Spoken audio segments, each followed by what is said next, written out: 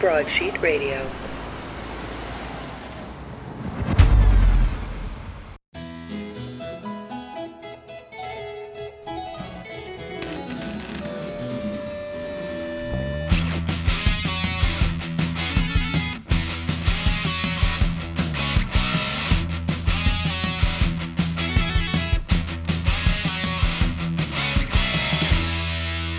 Suppose it's shared history.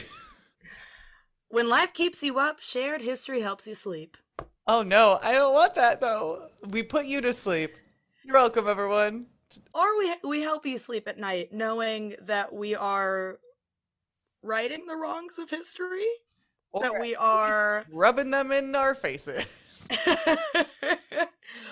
letting us all know we're not alone in realizing how fucked up history is. Or, I don't know, Natalie, sometimes we talk about good stuff, right? It's true. We do sometimes talk about...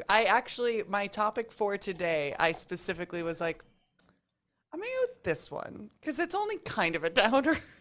Mine is not a downer, but also could quite literally be one. And you won't even know what that means until my topic comes up. Oh my god, the twists and the turns and the turns and the twists. I'm on an old roller coaster. Have you ever thought about old roller coasters and then just thought to yourself, wow, we really were throwing caution to the wind? Because I love a wooden roller coaster. This is me talking. This is coaster talk, coaster chat with Nat. Coaster chat with Nat. I love me a wooden roller coaster. They're my faves. I think the Viper at Six Flags is my favorite Six Flags Great America roller coaster. However, I was recently reading a book that takes place at the Riverview Amusement Park in Chicago, which no longer exists. It is now a Mariano's and a Jewel. And naturally. Yep, nature found a way. There's a bunch of other things too, because it was like a really big amusement park, and we always talk to my grandparents and Justin's grandparents because they used to go to it when it was open, and they know that our old apartment was right down the street from where it used to be, and we would talk about it, and my brain just can't comprehend like a Coney Island-esque amusement park in the middle of North Center, like West Lakeview. No? 1. 2, you look up like pictures and artistic renderings of Riverview Amusement Park, and my brain can't comprehend the rides. Granted, the book that I was reading was about like a series of murders, of like child abduction murders that were happening on. I think it was fictional. Oh God! But I'm also positive that people died on those rides because they all look terrifying. Like one is just called the Blue Streak, and then there's a one where now they like do the thing where they like strap you to the walls of the thing that spins. Yes. And it's like, oh, centrifugal motion is holding me back to before it was we're just relying on the science of the spin. Like you had maybe a strap you could hold on to, but you were just spinning. Oh wait, so that's not the right protocol, because we definitely have that at an amusement park in Iowa, and there's nothing to hold on to. And then we would like try to go upside down, like slowly move our bodies upside down as it went faster.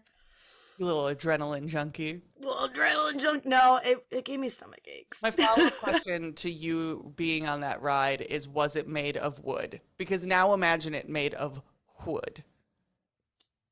Yes. Iowa, what are we doing?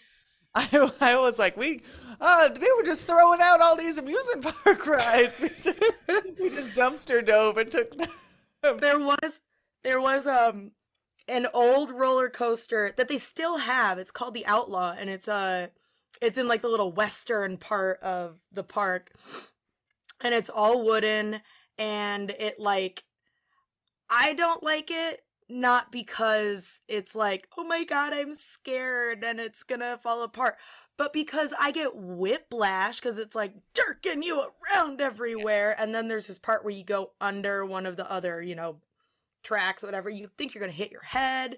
You got your hands up, kind of pulling them down. You can't hold your hands down at those.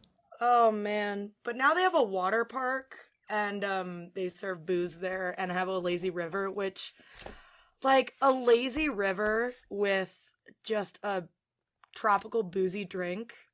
I don't even need the tube. I'll just walk. I'll just be the little old ladies that walk around the lazy river. It's glorious. Well, those old ladies are just being thrifty, because at least in like Vegas and a lot of like in Vegas, you have to pay for the tube. So if you're at Oh, yeah. a resort that has a lazy river, you're just walking with your drink. I think at Adventureland, the one in Des Moines, it's like a lazy river tube is $8, and if you bring it back, they give you $5. So they're like, you still have to pay for it, but don't steal it. We'll give you money back if you don't steal it, but not all. I don't know. It's fucking weird. Anyway, If they gave you all the money back, it would be like shopping carts at Aldi. We clearly have to do a show about amusement parks, and now my brain has gone on a tangent of whether or not I was about to say, Cass, I would go to Vegas with you, and then my brain and my liver went, would you? oh my gosh, can I tell you about my discovery? Oh, Speaking of yeah. Vegas You can't. and why you shouldn't go to Vegas with me. I discovered online gambling apps. Oh no. Oh no. I'm like, oh my God, this is fun. But I have thrill seeking and impulse control behavior issues. So I'm like, I'll just throw another 5 down. Although odds aren't that great, but I'll probably win. And I told Linda, this woman that I work with, I was like, oh my God, my guy friend was like, hey, like if I give you this code and you whatever, then I get $50. Like, okay, I'll do the little code thing. He does it all the time. So then I bet one thing. I was like, oh my God, this is kind of fun. I was like, Linda, look what I got. She's like, Cass, just be careful, okay? I was like, oh my gosh, I'm fine. And now Natalie, I need to borrow some money. No, it's not that bad. Wanting your microphone. I literally only do like dollar bets randomly, but like when I win, I'm like, I need more. So I've not lost any money or like gone for broke or anything. Even. But I'm uncomfortable because I can feel myself like getting, sucked in. 2 things. If you develop a gambling problem, especially if it's like online or like gas station electronic gambling, you are just like, we should make a bingo card of Iowa stereotypes. Oh Or, God. like Midwest stereotypes, and it's like you're gonna have to fill that space in. Oh shit. 2, and the prize, just so you know, the prize isn't great because I know I don't want to lure you with the win. The prize is bankruptcy. I know I can win that one. 2, I don't partake in the if I'm in Vegas, I'll fuck around on like a really cheesy slot machine. Like I'll be like, give me the Britney, give me the Sex in the City machines, whatnot. Then I'll play like the Wheel of Fortune game because I always think that one's fun. However, as a youth, I won all of the things, and luck is wasted on the youth because, I mean, it wasn't wasted because I won several concert tickets through radio call-ins and raffles. So Backstreet Boys tickets, the 2000 B96 Summer Bee Bash I went to. I just want to be clear, I was 10 years old. I took my dad as a I smelled weed. But now as an adult, to put in perspective how my luck has slipped, my husband's aunt played the saran wrap, like set up the saran wrap oven mitt game over the holidays. You know what that is, right? What's that? No. Maybe this will just be my discovery today. It's where you put a prize in the middle and you wrap it with a bunch of saran wrap, and you have to.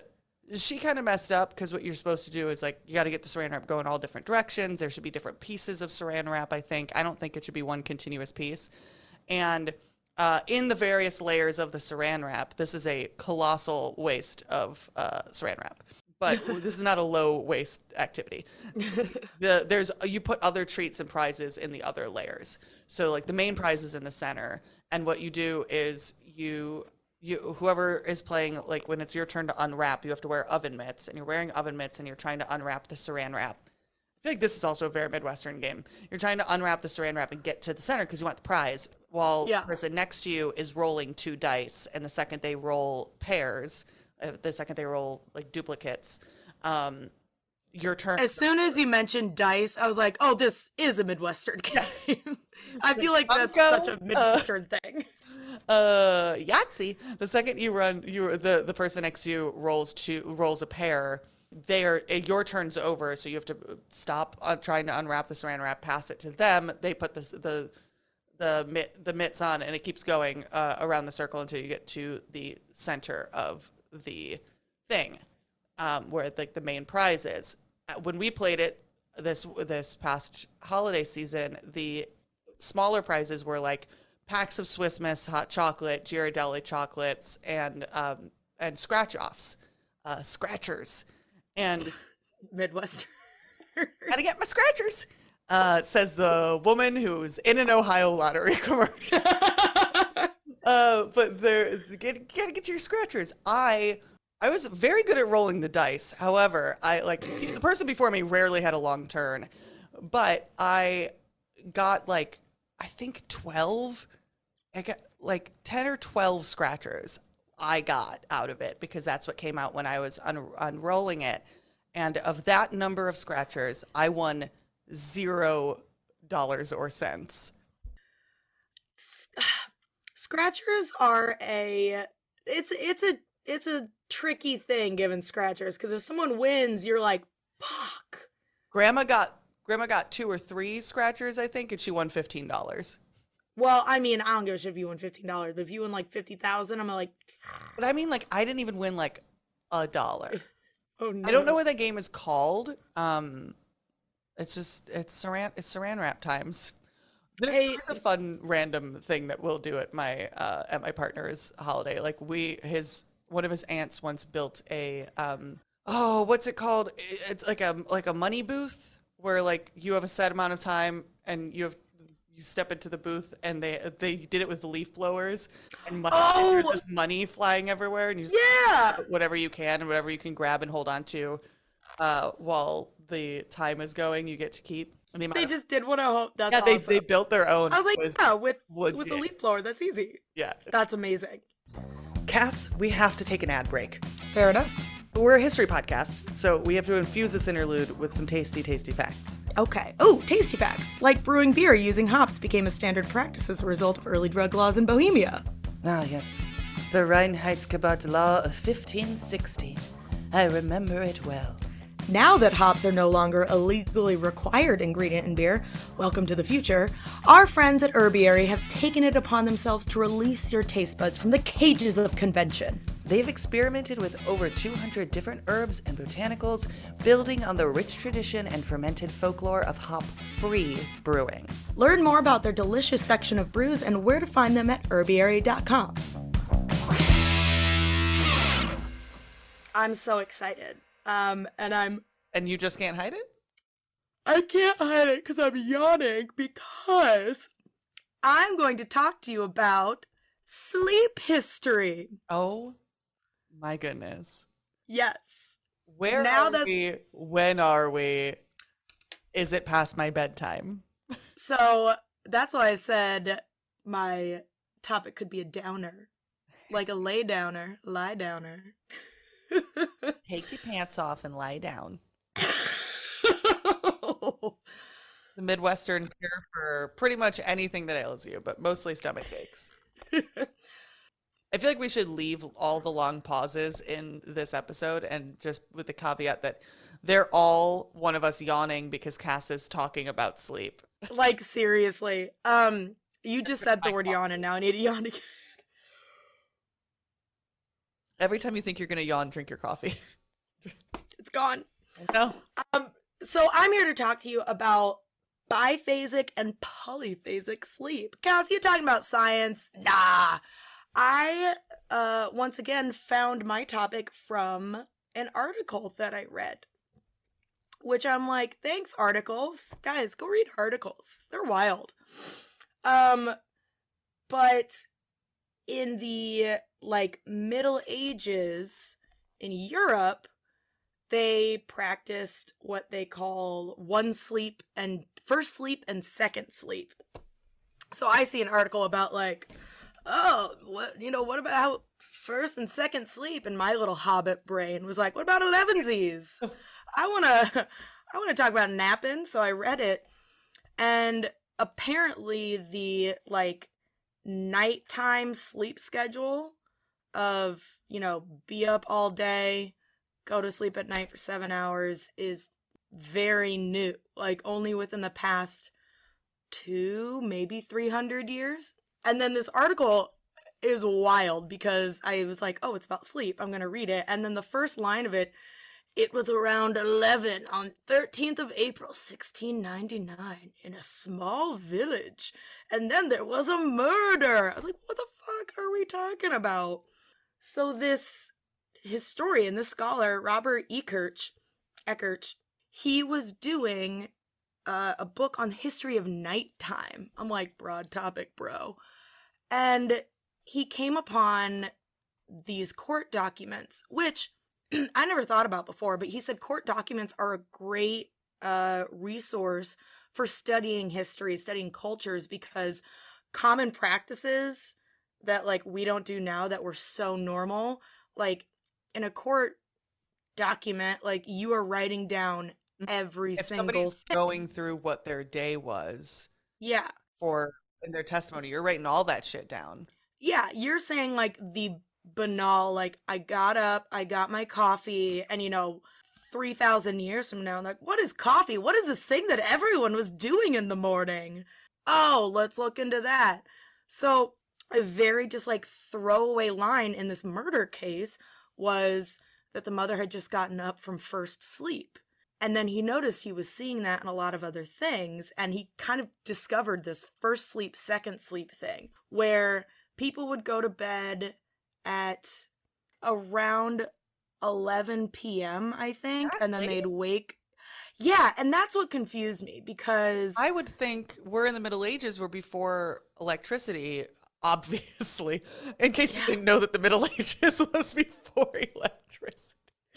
We're, Well, and so it's like you kind of have to go to bed when it gets dark because you're limited in yes. what you can get up to because candles No. are more expensive. Okay, sorry, this is what it is. Also, it's it's a BBC article, so they use a 24-hour clock and it threw me.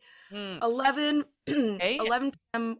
11 p.m. was when they woke up from Ah, first sleep. So they'd wake up in like the middle of the night, and then they'd be up for like a few hours, and then they'd go back to sleep. Also, like we didn't have an 8 a.m., work day, so people kind of woke up as needed. They never set alarms. Actually, did you know the invention of the clock or the invention of the alarm or whatever was a clockmaker who needed to make sure he got up to open a store on time? I love And that's mentioned in this article. It was like, ironically enough. So yeah, so they'd go to sleep, for, 7, 8 o'clock, I don't know, maybe earlier than that. They'd sleep for a few hours. They'd get up in the middle of the night, and then they would say they would use this time to do like various tasks or whatever. So they would make candles or get all the candles out, or they would stoke all the fires in the house, which I remember like watching Downton Abbey and shit and being like, man, like you gotta keep a fire going all night. It's freezing. Like, are you just gonna wake up when the embers are dying and restart it? That's freezing. Well, people would already kind of be awake, and then they would just redo these tasks. And then they said they practiced bed sharing. So a lot of people would sleep in the same bed at once, Mhm. which I think of a lot, kind of like peasants. They only have like one room or whatever, but a lot of people would do this. So then they would use that time to just like chat and like catch up on their day. I think they do a lot of storytelling, which, when you think of like scary stories, like this is probably where a lot of them came from. And then they said this was also a time where people had sex. I was like, checks out, you're already in the bed together. But they like almost made it seem like that was just another kind of routine part of the day. It's like, had lunch, did my first sleep, had my coitus, had my second sleep, got up for. And I had never heard of biphasic sleeping before. And then I was thinking about it. I was like, well, yes, I have siestas Yeah. in When you said Latino. second sleep, I was like, oh, like a siesta? Yeah, and in Spanish and Latino communities and Caribbean communities, like this is still a thing, and it's very much thought of as like, oh, they're just like taking a nap in the middle of the day. Well, first of all, usually when they take the nap, it's in these very hot climates and it's around the time the sun is in the highest point of the day, so they're staying cool. But also, this is not just a specific culture thing. This is something that a lot of people did for thousands of years because it's better for your body. Oh my Biphasic God, and are we polyphasic gonna sleeping. dismantle the 8 hour sleep schedule? Oh my God. Let's burn it up. Let's burn up the 8 hour workday. Let's burn up Well, let's the murder 7 day the work 7 day week. work, the 5 day work week, and the 40 hour work week. We Let's should do fucking a burn whole it. we should do a whole series of here's where this bullshit thing came from. Because Yeah. it's I get articles about that shit all the time. Yeah. Guys, read articles. If the more articles that are interesting to you that you read, the little robots inside the internet who read your mind and hear all of your thoughts and feelings will give you. Yes. This morning I had one about a new book about um, the Diary of Anne Frank and a new theory about who betrayed the Frank family, but more specifically because of I almost did that as my discovery, but more specifically because of who I am as a person. The article that I received was an article from the New York Times about historians being like, guys, you shouldn't have written this book this way because this doesn't really hold water. Oh no. But it's not about her. But is it about the New York Times? Are you behind the paywall or do you pay for it? I'm behind the paywall. Ugh, because I can't ever read shit on there. Anyway, it's not about that. There are hacks for that. I have to remember what they are. You open up like a Incognito. incognito That doesn't always browser. work. There's another hack for that that somebody taught me recently, and Do you know what I I'll call? remember it, and then it'll be my discovery in a future episode. Yes. Do you know what I call incognito windows? Porn windows. Dirty Google. I um no, but so there's scientific study about pros of biphasic sleep. Biphasic is actually the best for you. Polyphasic sleeping is better for you. What we do is shit. It's not good. What? Break Okay, so biphasic is this first sleep, second sleep situation? Yes, bi to poly multipole. So like the way we do things now is we sleep for hopefully 6 to 8 hours and then we go for whatever math is on the rest of it. And it's also this kind of imperialist capitalist like lie of, well, work hard, like you shouldn't be sleeping, and then they're just, now we're all just little worker drones and Yes. our bodies are falling apart.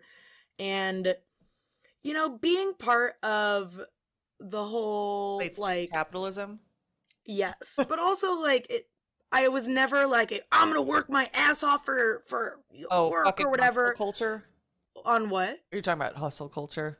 Hustle culture, until I start acting, and then it's like grind, grind, grind, like never sleep, never whatever. And you couldn't convince me otherwise, because I'd be like, well, if I work hard, like if you're sleeping and I'm awake, I'm getting something done. You can't change that mentality for people. Like how do you dismantle that? How do you stop that? No, I'm asking. Like, how can we stop this, Natalie? You wake up and you pour yourself a big old bowl of don't give a fuck flakes, and you munch on that every morning and make that part of your regular routine. Oh no, even just talking about a routine is hustle culture. And now I'm yawning again. But it's better for your body. It's, because the more time you're awake, it builds stress, it builds tension. You're not listening to your body. Biphasic sleeping essentially is just listening to your body. Where if you tell yourself, like, I have to be awake from this time to this time, I can't sleep in between, hopefully I'll get a few meals, like, you are putting your body in a state of turmoil. I don't know. I'm not a scientist, I'm not a historian, but There's, You're very good at sleeping. but I'm not, is the thing. Oh my gosh. It's been, you know what? And do you know what I hate to say? I've been reading before bed more, and that's been knocking me out. But I am really bad about my screen. Like I've been addicted to my phone as of late. It's gotten really bad. It's probably because of all the online gambling. It's a problem for me more in the morning if I like look at my phone. There's a point in the middle of like in the middle of 2020 where because I used to get up at like 5:30 in the morning and go to the gym, and I was not doing that. And so there's a point Yeah. a year and a half ago that I had my phone plugged in across the room with my alarm going off, so that I had to get out of the bed before I could look at my phone, because Yeah. I'll just start reading those articles and scroll in the gram Yes. the second I wake up, and then I get out of the bed.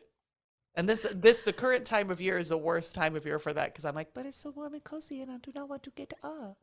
It's so cuddly. And then Justin gets up and lets one of the cats in. Then there's like a cat on me, and I'm like, well, now And then there's more heat and cozy.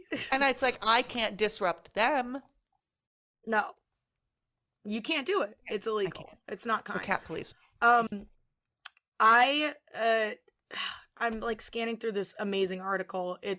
And I'm realizing I've not talked about any of it, and there's just so much here. I don't know. Maybe this was just my discovery. This is fucking cool. So Eckhart, when he like noticed this first, second sleep thing, he started like looking around for it, and like he mentions it. Geoffrey Chaucer mentions it in Canterbury Tales. William Baldwin's Beware the Cat, which is in 1561 a satirical book considered by some to be the first ever novel. We know it's Tale Genji. Centers around a man who learns to understand the language of a group of terrifying supernatural cats, one of whom, Mouse Slayer, is on trial for promiscuity. Nat, I feel like that's something you want to read. Yes. Yes. First, I have so many questions. So is this book basically about Thundercats? Yes. I'm sure Thundercats didn't derive from that derived from Thundercats, I'm sure. I'm sure. Thundercats is the source material, 100%. Yes. Beware the Cat by William Baldwin. Get on it. But this wasn't just like a British medieval thing. As Eckhart was going through studying, he found references of it in classical times, in Greek. In France, the first sleep was called Premier Somme. In Italy, it was Primo Sonno. He found references of it in Africa, South and Southeast Asia, Australia, South America, Middle East. This was a globally practiced phenomenon. And then there was a colonial account from Rio de Janeiro, who one of the colonizers described how the Tupinamba people would eat dinner after their first sleep, while another explained that the local people would retire for the first sleep before 22 o'clock. What's that? 10 o'clock. Mm-hmm. Right? Yeah. So this was practiced by, smaller tribes, smaller indigenous people, like large civilizations, different sizes of cultures, different areas of cultures, different geographical, all over the place. This has always been a thing. And it's like, no one knew about it. Yeah.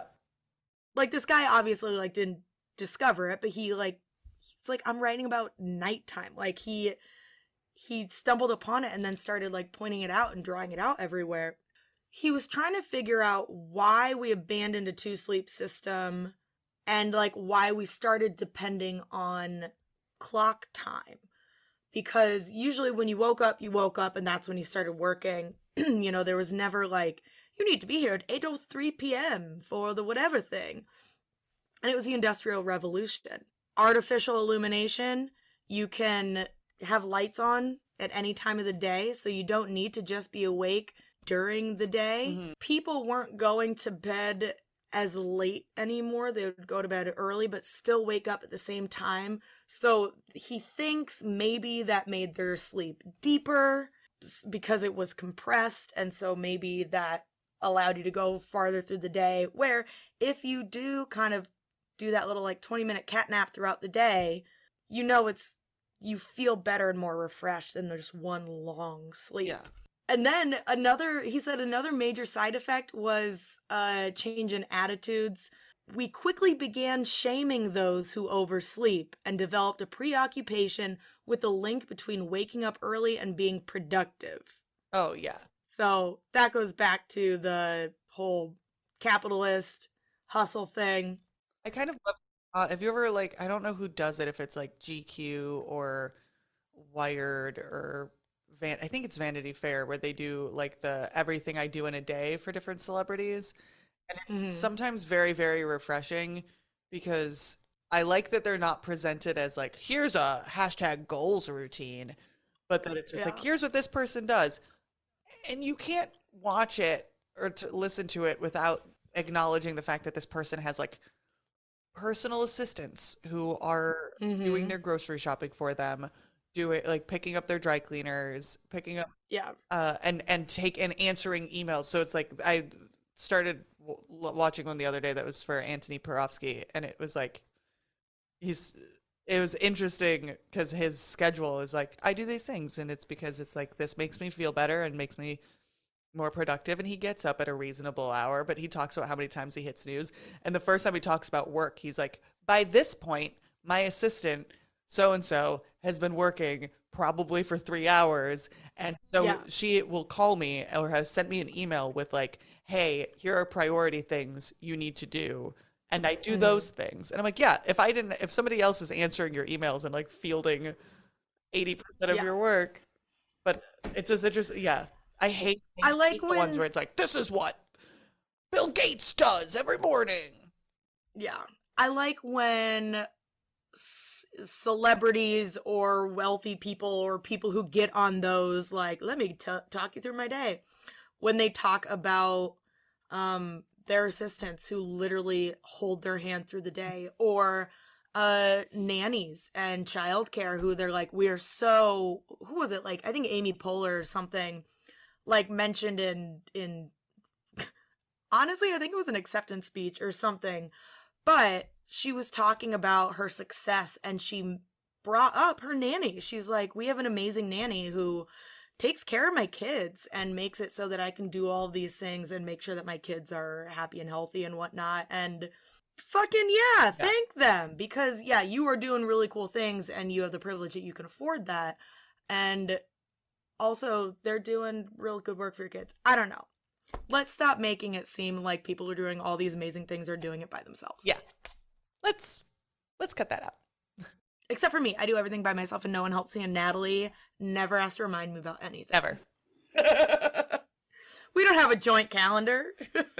Why would we? Why? Who uses calendars?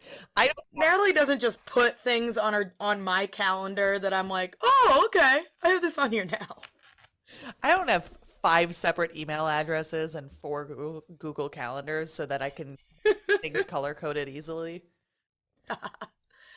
But yeah, and then it goes into, he talks about, it's interesting because talking about the history of sleep, like you can talk about what we do, like how we sleep now. And so he, as a historian who's supposed to be, objective and stuff, he said, like, I'll wake up in the middle of the night, and this happens for a lot of people, people with insomnia, and then we get anxious about it. Like, we're not supposed to be awake now, and how am I going to get through my day?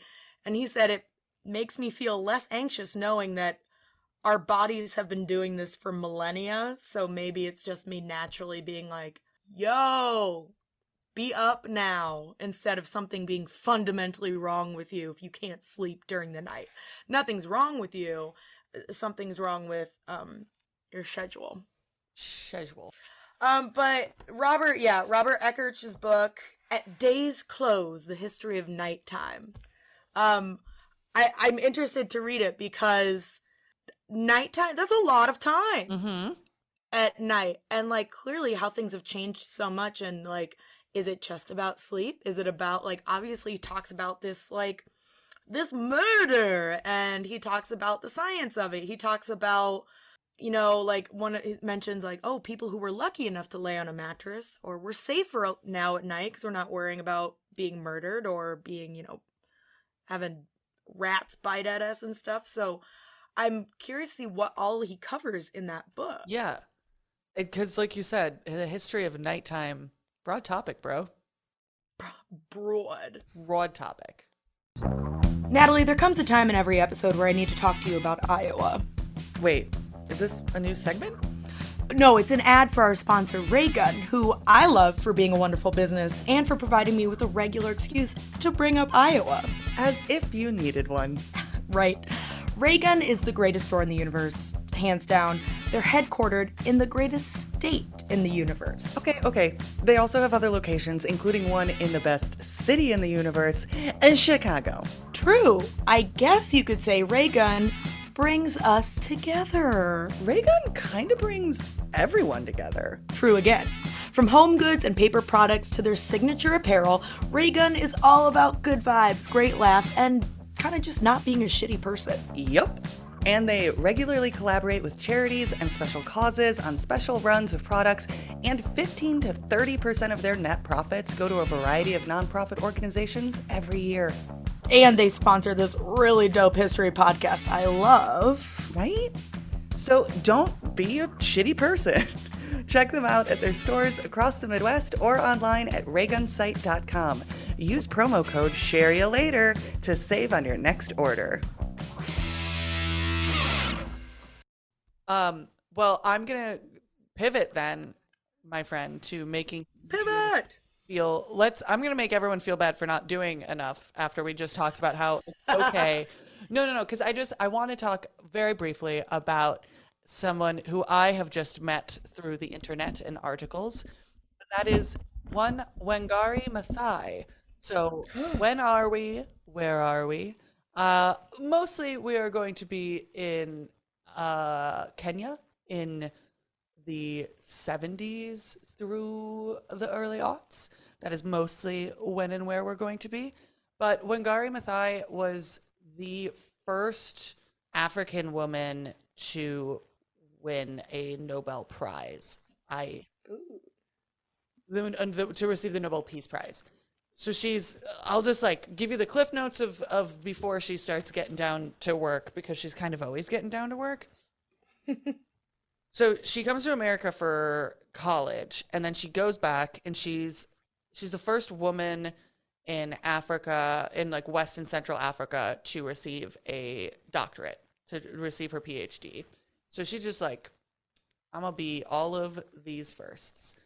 And her undergraduate, and I think her master's degree, because she goes to grad school in the United States as well. She's in biology, which comes into play because what her Nobel Peace Prize is for her contribution to the environment and sustainability.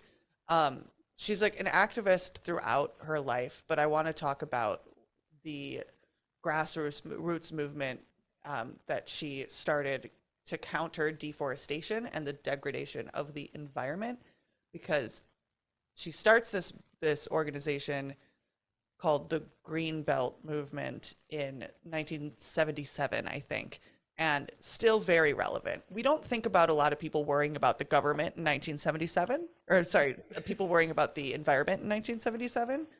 I was like, we always worry about the always government. Be worrying about but so in that sense, like Wangari Maathai is kind of like ahead of her time. And there's this really great interview that I read the transcript of it, but it's also a podcast that I'll post a link to.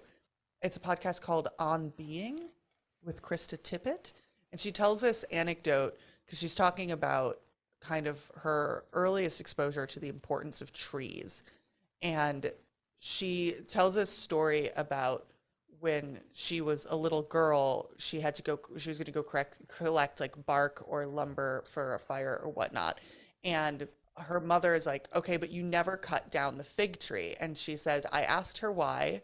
And she told me, that is a tree of God. We don't cut it. We don't burn it. We don't use it. They live for as long as they can. And they fall on their own when they are too old. And so the thing about the fig tree is that because they didn't cut them down, because they were, and at this point when she's growing up, like her people are already Christians by the time she's growing up. But this fig tree thing had stayed, at least among her family, of the importance of a fig tree. And if you look at, I'm going to get all sciencey again. If you look at the fig tree and the fact that they let them grow because they worshiped under them, they saw them as sacred trees, the trees became larger. And because they were never cut, they provided stabilization for the land. So they protected people, they quite literally protected people from landslides. They both contributed to the streams in the area because of the way that their roots kind of broke up the underground rock.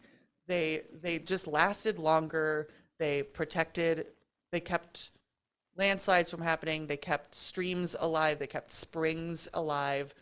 And so in this interview, Wangari is talking about this is like an early recollection of her, of how kind of early the importance of the trees and plants and forests were kind of embedded in her upbringing. And I just think it's an interesting anecdote because it is also just like it's both a cultural thing of these trees were considered sacred, and also they literally protected the people for no mystical reasons, just literally the existence of these trees dotting the landscape protected the people who worshipped the trees and kept the trees alive. So it's like becomes this like very kind of symbiotic tree love relationship. But that's beautiful. Yeah. So in the 70s, she starts the Greenbelt movement, and what the Greenbelt movement does is they incentivized reforestation. So everything was not just like, hey, we need to protect these lands. It was, we need to resurrect these lands. And also we want to stimulate the economy. We want to give people more skills so that they can pull themselves out of poverty. We don't just want to like hand out things. We want aid that kind of keeps going.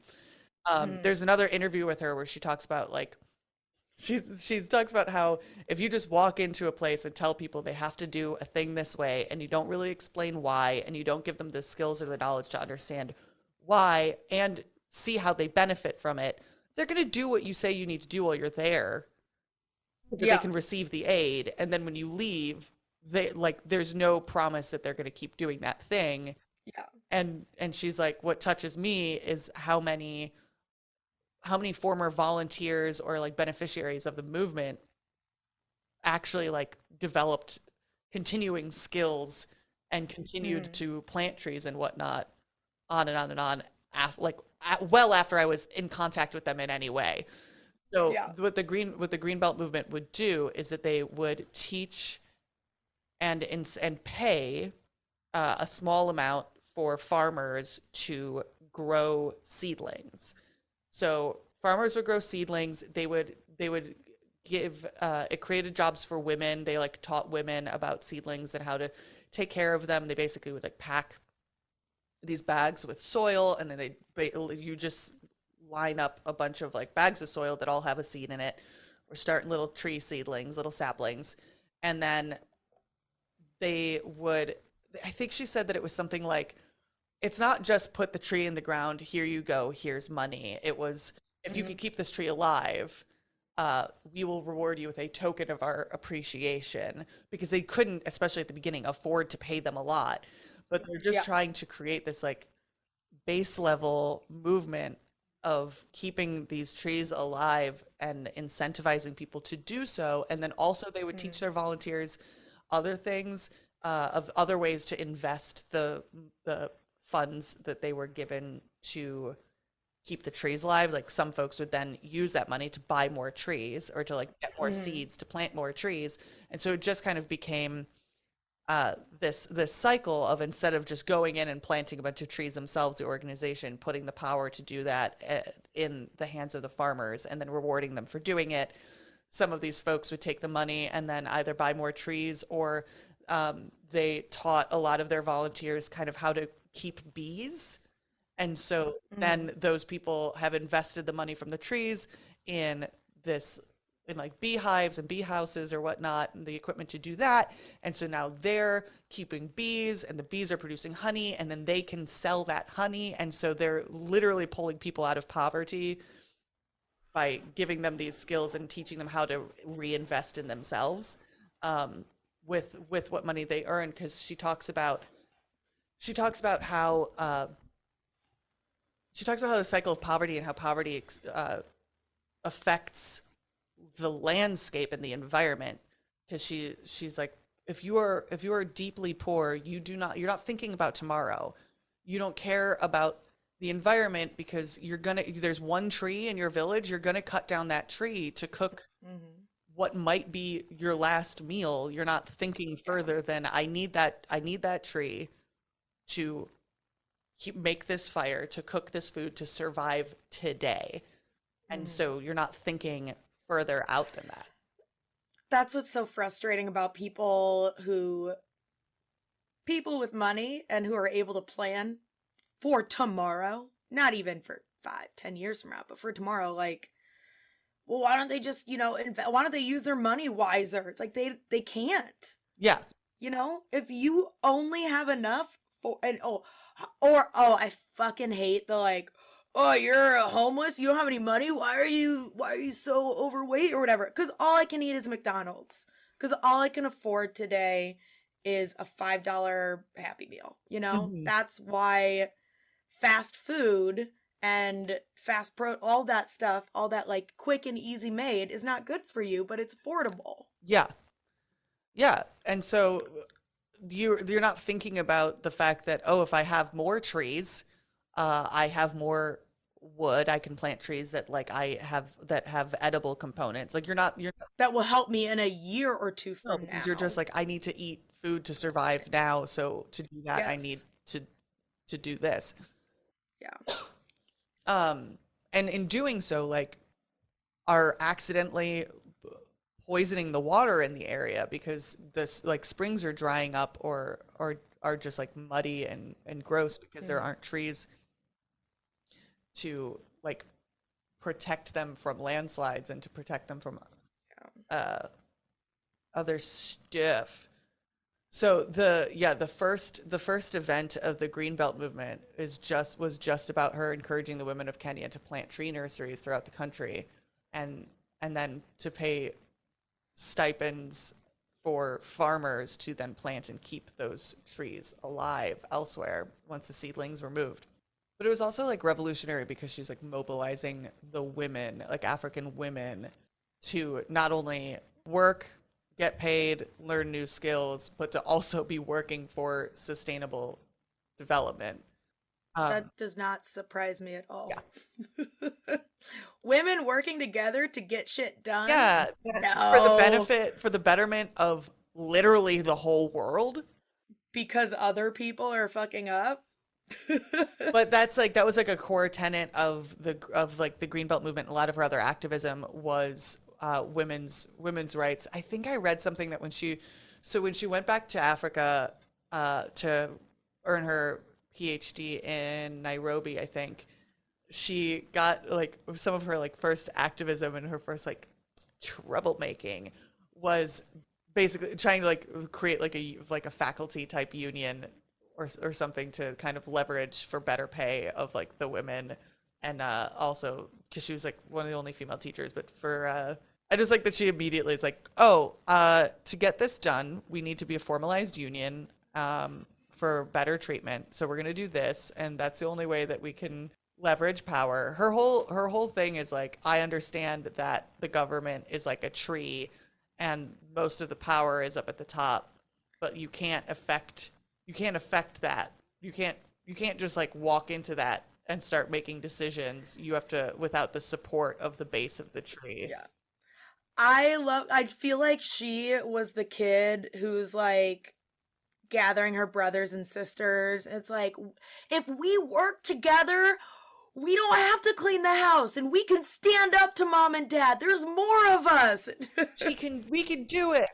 She just started unionizing everything all the time, except she wouldn't like not clean the house probably, because it sounds like she likes to get shit done. But let's unionize everything. I love that. So the Greenbelt movement evolves and establishes a Pan-African Greenbelt network. So it expands kind of outside of kind of Kenya, where it started. And she gets more involved in like politics and whatnot. She's always been living that hashtag activist life. And I want to talk about when she gets arrested. because she gets arrested. So she's planting all these trees across Kenya. She's alleviating poverty. She's mobilizing Kenyans. Basically she's credited with planting like more than 30 for being indirectly but directly responsible with planting more than like 30 million trees. She inspires the United Nations to launch a campaign that then leads to the planting of like 11 billion trees worldwide. 11 11 billion? billion trees. Fuck off. They credit more than like 900,000 Kenyan women benefiting from her planting campaign by selling seedlings for reforestation. She runs for office a couple of times before she is actually elected for everything. For everything. For everything, no, for anything. So then in 2001, because she's pushing for reforestation, we do not want to lose public forest land. We do not want to lose forests. So in 2001, the government plans to take public forest land away to give it to the government supporters to build this, like, I don't know, apartment building or something. I don't remember what the development project was. This is a large development project. And yeah, she's like, hell no. I have not worked this hard to plant these trees for you to take this land and plow it down, bulldoze everything, pave paradise, and put up a parking lot. No, no, no. So she leads like a protest against it and is arrested and jailed. I think this is actually the second time that she's arrested. She's arrested for protesting this development. She's released without being charged from the second arrest, at least. She's just constantly being like, she's like borderline tying herself to trees, but also collecting petitions and educating other people on why like these developments are no bueno and should be stopped. She does all this before her eventual election to parliament. When she wins, I think she's a candidate of the National Rainbow Coalition, and in 2002, the Rainbow Coalition finally defeats the ruling party in Kenya, which is the Kenya African National Union, and she wins in her Tetu constituency with 98% of the vote. So dang, an overwhelming win. And they, of course, appoint her as the assistant minister in the Ministry for Environment and Natural Resources. So she does ultimately end up serving in politics. She founds the Mazingira Green Party of Kenya, shortly after having won as part of the National Rainbow Coalition. And that party is like, there's a federation of green parties of Africa and global greens. I don't understand government, everyone. But she founds basically the Green Party of Kenya and helps other candidates run on a platform of conservation similar to everything that she embodied with the Greenbelt movement. So this is all early 2000s. 2004 is when she wins her Nobel Peace Prize, and she is the first African woman to win the prestigious award. And because it's 2004, we got footage of her ceremony. She looks amazing. Not that it's about that, but girl looked good. And it's 2004, and it's the first African woman to win the Nobel Peace Prize. In a statement from the Norwegian Nobel Committee announcing her as the 2004 Nobel Peace Prize winner, it says the following. Maathai stood up courageously against the former oppressive regime in Kenya. Her unique forms of action have contributed to drawing attention to political oppression nationally and internationally. She has served as an inspiration for many in the fight for democratic rights and especially encouraged women to better their situation. So, they're like, we're not even just talking about the trees and the impact of that on everyone's day-to-day life in Africa and Kenya, and also trees help everybody, so worldwide. We're just focusing, we're giving you this Peace Prize for your contribution for like democracy and piece in Just addition to just just the trees. literally everything you've done, but we're gonna just combine it all into this one medal. Here you go. Oh my gosh. I'm looking at a picture of her accepting the Peace Prize, and she's so happy. Yup. I mean, she should be. She worked her fucking ass off. Uh, Oh, I want to be friends with I, her. I'm sorry to tell you that she is no longer with us. She passed in 2011, I think. Fairly young, like low 70s. I think she was like maybe 71, 72. We're about to say low Low 70s. 70s. Body temperature dropped real low, low 70s. Yeah. And she like survived like Oh, perceived assassination attempts and I mean, that's how you know you've made yeah. it.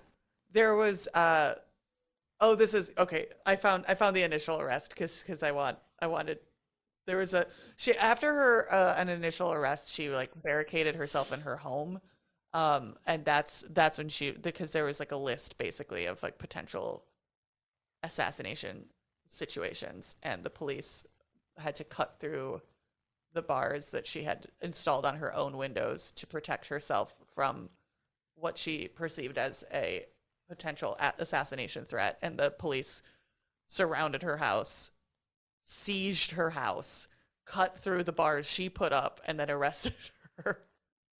Oh my God. She's like, y'all, I'm trying to like not be assassinated, and you guys are coming in here to arrest me among other pro-democracy activists. This is what they're talking about. We're actually talking about the oppressive regime in Kenya at the time, because she was Yeah. arrested for for spreading malicious rumors, sedition and treason, and she was in jail for a day and a half. That was yeah. She's Treason. like, no, I'm spreading Eh. trees. I'm spreading trees. I'm spreading trees. This is all just a big I misunderstanding, you said, let's guys. go spread some trees, son. That's what I said. Oh God, people listen. But I love any Well, woman who is called by people in power, quote unquote, mad woman or a threat to the order and security of the country, because it usually in environments where there is an oppressive regime in power, the second you point at someone and say, well, they're mad, they're a threat to order. They said the Chicago Police Department said the same thing about Lucy Parsons. They were like, wow, what a yeah. powder keg of disaster. Wherever she goes, chaos spreads. And it's like, if you're, Chaos for yeah, whom? is it just that she's putting like a little bit of wrinkle in your plans by like Your empowering evil plans? empowering people to rise above the poverty that they were maybe born into or fell into because of you and your decisions? Nah, that's not So it. so I'm basically here to tell you that the Lorax was a black woman and she spoke for the trees. And I don't think, again, anyone would be Nope. surprised. I point out the Nobel Peace Prize, but she won. Obviously, she was awarded many international awards, but the Kenyan government did never ever appreciated her work. Oh, I'm sure. She won like the Hunger Project's like Africa Prize. She won uh the the Goldman Environmental Prize. She wins the Nobel Peace Prize, and Kenya's like, no, we're still not sure about her though. She planted the seeds for the Green Party in Africa, in Kenya. Trees, son. Yeah, just spread some trees, son. Take a nap and spread some trees. That's the That's our message for We would be today. all so much healthier if we allowed Oh ourselves my to just God. relax and take a nap, sleep when your body tells you you need sleep, plant a tree. Think of all that oxygen. Oh, that makes me sleepy just thinking about it. It doesn't make me sleepy thinking about it because my lungs would be full of clean, fresh air. Uh, Yeah. Sometimes, you get sleepy if there's a lack of oxygen. Oh, yeah. Yeah, the Yeah. big sleep. Um Natalie, thank you for bringing this treasonous hero to my brain and my heart. Everyone, go drink a glass of water. Go plant some seeds. Go just like listen to your body. Your body, and Be also happy. listen to the body of planet Earth that is crying out for a nap themselves. Natalie, I'm sure we'll have some great pictures. Where can we find You can those? find pictures and all sorts of social media things on our Instagram and Twitter at SharedPod. I want to take this moment because I know that I'm going to post a couple of great sources and little video clips and stories about Wangari on the old YouTube. So I'm going to take this moment to remind everybody that we have a YouTube channel, Shared History Podcast. Just search it on YouTube. You'll find us. Where we have playlists for each season of things that we referenced, whether they were relevant to our projects or our topics, or are just silly, dumb shit that came up. So there, which is half of the things Yes. we talk about. Uh-huh. If you have any questions, corrections, or suggestions about anything we talked about today, feel free to drop us an email at sharedhistorypodcast@gmail.com. We welcome your suggestions. If you have something you want us to talk about, we'll do it. We listen Cass to the people. can't rely exclusively on the articles that her Google Now feed sends her. She can, but Because you guys, the little robots in my computer are listening to me, and they're only sending me things about dogs and dog videos and new ways to waste money on my dog. So I'm running out money. of pertinent articles. Well, that too. Yes. That's why she's developed a gambling problem. I gotta pay for this puppy the somehow. Listeners, as always, we love you, and until next time. Share you later.